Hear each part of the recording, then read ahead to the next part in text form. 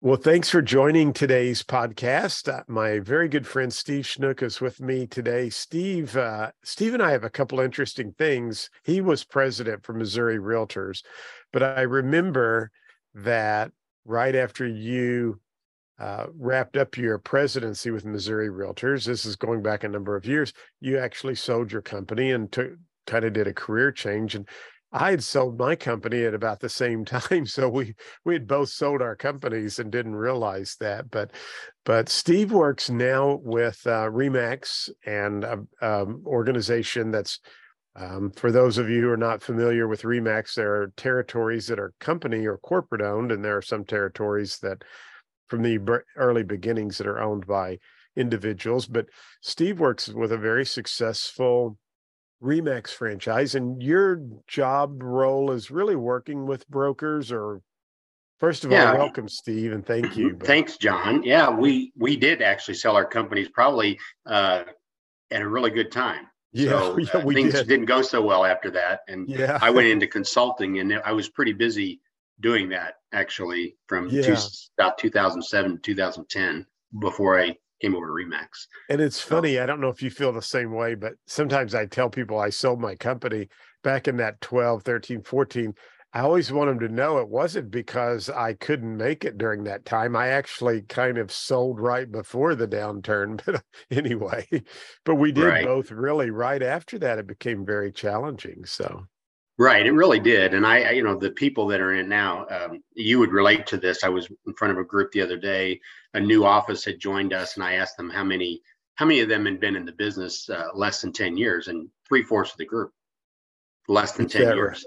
Is that right? So they're about ready to get a lesson that you and I have already been through. But and that's really what it is normalcy, a normal market, which is what we're heading for, I think, or what we're in. And you might get humor out of this too when you ask them what's a balanced market as far as days on market, and the old answer was 6 months. But if you tell somebody that now that's in the business, that's forever. You're right. Their career, who knows what 6 months is? But for them, it's a very long period of time, and the fact that it may be 60 days or something is too long for them. So right, yeah, exactly. I have a house listed now because I'm still in the business, and I know my sellers wondering, well, why didn't it sell? Because they're still thinking in their minds, they have this mindset that everything sells in 1 week. And I've tried to explain to them it's a totally different market now than what it was. Right. Most of the issues that I deal with, and probably you too, are unmet expectations, whether they're partnerships, whether they're agents, brokers with us, whatever. You had expectations and they just didn't work out that way. And then I get in the middle of a lot of partnership issues, just trying to get things resolved so people can move on and do their thing. Right.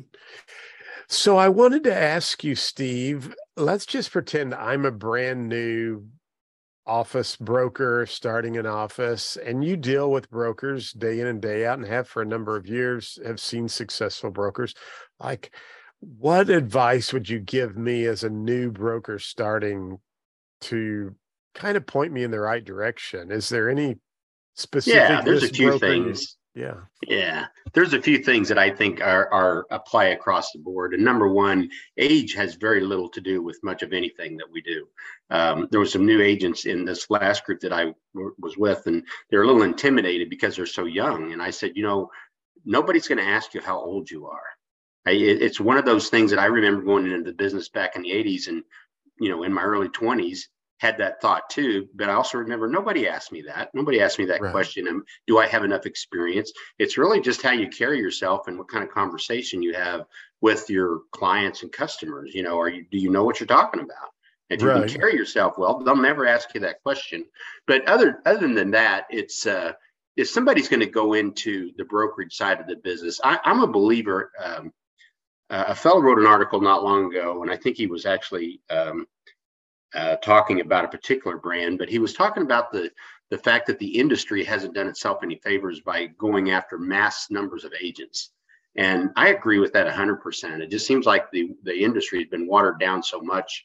And you ask the questions about new brokers, go after the right people. Go after good people that are going to be successful in the business and long term. Because if you don't, you're constantly turning that agent pool over and over. You're training because you got new people coming in all the time. Try to create some sort of a magnet that they see what you offer, and just like the kind of programs you offer, John, if they can set those up and be consistent, and they see consistency there, they'll stay with the broker. They'll stay with them forever. I mean, I had agents with me, stayed, never left. So understanding that, and one of the things we teach in our momentum series that we have is a 3-level program. You've got to have a plan.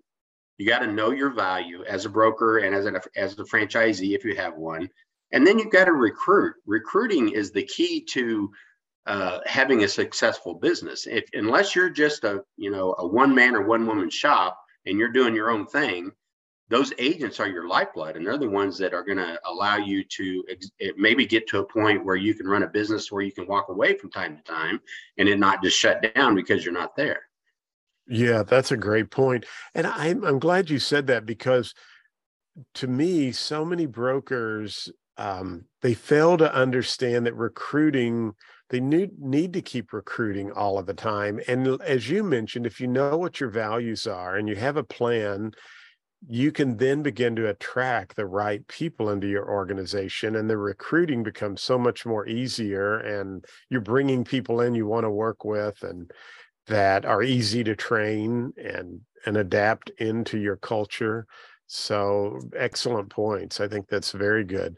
As a state president, John, one of the things that they used to ask anyway is, what's your vision for the year?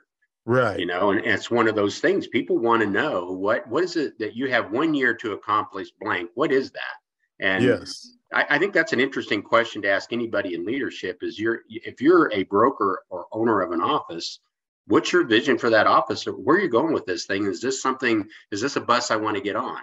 And if it's something big and something exciting and energetic, I'm on it. That's just how I roll. Yeah. So, and that's a great point too. One thing, and I don't know if this makes sense or not, but one thing that's helped me be able to create a vision more clear is this concept of reverse engineering. And I'll use it with my Easy Sales Meetings platform here, in that I was showing this to my daughter, and she was reading some of my sales meetings I'd created, and she's like, "Dad, these are great." And I always think of you, Steve, because I remember you were always so complimentary to my book I wrote so many years ago. And I don't know if you remember this, but the one sales meeting that you always said was your favorite was my favorite too. And that's the one about, I was driving down Columbia Street and I saw a house that was listed with another company. And I was so disappointed and so discouraged. And then I thought, John Mayfield, when was the last time you called those people? And so I did this little sales meeting, and I know you had done this, if you remember it or not, but where you take a wastebasket and you have everybody write down. Oh, I've used that so many times over the years. Yeah. And, but write down names of people that you did business with, and then say, if you haven't contacted them in the last 6 months or year or whatever, put it in the wastebasket. And I remember my agents, I remember one lady that worked for me, she had a whole handful of names. She was so happy writing the names of her clients down, and she put all of them in the wastebasket. She hadn't called anybody back. Well, that's what happened to me. But so I was telling my daughter, I said, we kind of reverse engineered what we wanted to do. You got to finish that story though. You got to tell them what you did with the wastebasket. Yeah. So, well, I said, it's kind of like you're throwing all of that business away, that good business away. But if you hand that to another, like a new agent that's sitting there, yes, they're like, "Oh my gosh, look at this gift." And the other agents are like, "What just happened?" That's right. It's just a great analogy of what happens. And what's interesting, John, is all these years later, you'd think everybody that would come into the business would have a sphere of influence and would have some sort of a database where they would have, say 200 of their closest friends, or even 100 people that will do business with them. And they still don't. There's still so many people that don't do that in this business that it's amazing to me. I know. Steve, I didn't realize, I don't think I took it that far, but that's what I like about when you come up with sales meetings, that you can take it and tweak it and make it your own. But really, I hadn't thought about that. It's that It's competitive actually like you're edge giving it to other people. absolutely. That's When they right. see you hand that to somebody else that did nothing for it, or maybe they did, maybe Yeah. they started their own CRM and contacted people. Well, all of a sudden they're contacting your people. Yeah. And, you know, in a small company, that can be a real painful discussion daily if somebody else in the office is contacting people that you've done business Right. with. Yeah, I was listening to a podcast yesterday, and the gentleman was talking about, and it was more of a business to business selling, but he was talking about, somebody asked the question, how can I get off to a good 2023? And he talked about low hanging fruit, and he really talked about going back through your database and following up with people. He said following up with people that you know, and asking them about people that they may know. In other words, you're calling your past clients to say, hey, do you know anybody who might be in the market for our product? And so, yeah, so great And point. brokers But do the same thing with their agents. It's like, if yeah, you know another agent in the market, have them get in touch with me. We exactly. don't do that very well, but they should. It's a great way. A referral like that from another agent is the best one you can get. It really is. But I love your vision concept. And I was saying about this reverse engineering, that when I kind of said, okay, if we could get this many people into our program, here's the potential revenue stream we could have. And all of a sudden, and it was a very low number. And all of a sudden we were like, we could see it happening. And we had this vision of where we wanted to go and what could happen. And I think that's the same way with brokers. You have to know, there's a certain number of agents you need based on your expenses, based on your market. And if you can go through and really look at that and determine that, you can then get a vision for, okay, I've got to recruit one person every 2 months, or maybe one person every month, and just break it down to how many interviews do I need to do, or so it can be very easy to do. But that's a good point. It's usually a profit goal is what we talk about, is how much money do you want to make in this business? And then you exactly reverse engineer. You come up right with a number, and then what does it take to get there? Yeah. And so then we kind of just said, okay, well, how many cold calls would we have to make to brokers? And it really boiled down to maybe we had to make 5 calls each to brokers to reach our target goal. So what else do you see brokers, just talking with brokers in general, what do you see the real successful ones doing that's knocking it out of the park? The successful ones use a coach. There's no doubt about it. The people that have really excelled that I work with have all moved on to, they maybe start off with the basic brokerage momentum training that we offer, and then they'll move on to somebody like Brian Buffini or Judy Ledour, who's a recruiting coach, Peter Mueller on the financial side. There's different coaches out there that focus on different things, and the really good brokers push themselves to get better at what they think they might be weak at, and they just grow as a result of that. And then team leaders do the same thing. So it's hard to manage and recruit a team if you're not running a really good team yourself. And sometimes you need that accountability, I think, to have someone. I like that. That's a great point. One of the things I've done this last year that has been amazing for me is I joined a mastermind group, and there are 4 of us that meet every Monday at 9 a.m. via Zoom. The 3 of them are in Arizona, and I happen to be in Missouri. And it was funny because I was on a call and I heard this lady talk about a mastermind group, and I reached out to her and I said, well, are you in a mastermind group? I've been wanting to join one. And she said, no, but I'm wanting to start one. So we just started a mastermind group. And I think that's another way brokers can, get with 3 or 4 brokers, even if they're spread out with Zoom today. And it's been very, very beneficial to me. And it's funny, I listen to these old motivational books, and the one book about the how to win friends and influence people. Yeah, and influence people. I'm Napoleon Hill. He talked about the mastermind group, and it's kind of interesting how some of these people that from the oil and the Edison and all these people who started these mastermind groups years ago, and how the brains actually, you begin to function together as one. It's kind of interesting. But well, my background was similar to yours in coming into the Missouri Realtors from a small market. And really, I remember the influence that Richard Mendenhall had on me, being a young kid in the business and watching him lead our association and going to lead NAR in 2001.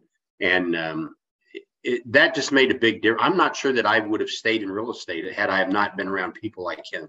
Exactly. Yeah. And Richard as well. He and Larry had just been such T. David. There's people from Missouri that we're talking about, but that's kind of like that. They were kind of part of like a mastermind or a mentor to us. So I think that's very good. But if you have a chance, John, go back and read the book about RE/MAX and the beginnings of RE/MAX, because Dennis Curtin, our owner, started RE/MAX in 1975 in Kansas City. And so he's coming up on his 50th in a couple of years. So talk about a vision, and talk about somebody that saw something that could be much bigger than what it is. The very beginning of that book talks about how David Liniger was about to close the doors on RE/MAX. And Dennis said, no, I think this idea is going to work, and gave him the check for the franchise, first one outside of Colorado, and said, let's do this. And the rest is history. And it's just a great read. Yeah, everybody wins. Yeah. And that's a kind of a great segue to something else I just love to ask you, because RE/MAX, I remember when it first came out, they were kind of not the real, they were different. It was a different concept than what, like my mother and who started in traditional real estate companies. So it kind of had a lot of people weren't happy with RE/MAX. I mean, a lot of traditional brokers. But RE/MAX has survived over the years and done so well and adapted to the marketplace. And now you see all of these different business models coming in. What do brokers like in RE/MAX? I mean, how are some brokers able to position, pivot, and go forward with all of these different business models? I think what the two things that RE/MAX can say right out of the box right now is something that agents and brokers are attracted to. It's the most productive agents in the industry, and actually by quite a bit. So you want people, if you're in sales, you need to be successful. So having the most productive agents, and then the last one that came out last year was most trustworthy. That's a big 1 and 2 to attract somebody to a brand. And then when you look at the brand itself, and then you realize it's in the top 10 of brands in the world, that's a big deal, that when you walk into a room that somebody knows what that is. Yeah, that is huge, a huge benefit. And I think you've been able at RE/MAX to create this culture that your brokers are able to just keep forging through, because I think at the end of the day, and I'm sure you would agree, and if you don't, I totally get it, but at the end of the day, agents really stay with that agency because they like the broker, they like the leadership there, they like the culture, and just they like the business model and how things are being utilized. The broker is the person driving the bus and makes all the difference. We can't succeed without a good broker. There's just, if we have an office that fails, you can just look at the broker and figure it out pretty fast. And I'm sure those brokers who are succeeding, they're utilizing the services that you have at RE/MAX and putting those to use. Absolutely. And creating their own and reaching out to people like you. I mean, the good ones just do that on a daily basis. Yeah. Very interesting. Anything else you want to just add on brokerage management or running an office that you would? Nobody's got all the answers, John. And I think you just have to stay in a state of curiosity to be good in this business, to just always realize that you don't know everything. You don't have all the answers. That, if you keep an open mind, that you're going to run into somebody like you and have a conversation that's going to raise your awareness, then that's a good conversation. And you look for people like you. Like, who's one of the things I ask our brokers are the 5 people that are closest to you are a reflection of who you are. So who are those 5 people, and are those the right 5 people to be in your circle? Right. And there's always a lot of pause when I ask that question, because there's times I know in my life that I've had the wrong 5 people in my circle. Maybe a couple of them needed to go out and new ones come in. But there's times that I've just been aware of that as I get older, that who you hang with makes a big difference. It does. It does. Yeah. I mean, what you're listening to, what you're reading, who you're hanging out with. Absolutely. And as you mentioned with the coaching, I'm sure that you see a lot of, brokers need to continue to get educated and sharpen their skills. And I think that's been beneficial for me throughout my career. And attending state meetings. I mean, you took time out of your business to be president of our association and served in a lot of various areas. I've taken time out, and sometimes I will hear people say, "Oh gosh, I don't have time to get involved." But to me, you have to get involved, because that's where you make the connections. And we drove to Jefferson City from Kansas City Friday night to their 30th anniversary for Larry Keating. And I was thinking on the way down there, it was only 2.5 hours from where we were, our office in North Kansas City. And I thought, how many trips have I made like that to either Columbia or Jefferson City for meetings? And it was, hundreds of times I've done that. Right. And this particular time, I actually kind of, because Dennis Curtin was driving, I kind of looked around and just enjoyed the ride, because you just get in your car and go on. And we did that for so many years, and I wouldn't trade that for anything, because I think that piece of my career is what has got me to this point. Yeah, that's great. Well, I appreciate your time, Steve, and thank you for sharing your knowledge and wisdom with our folks. And we'll have Steve's contact information down below. And always a pleasure to talk to you and to learn from you as well. So thank you, Steve. Ditto, John. Always a pleasure. All right. Thank you.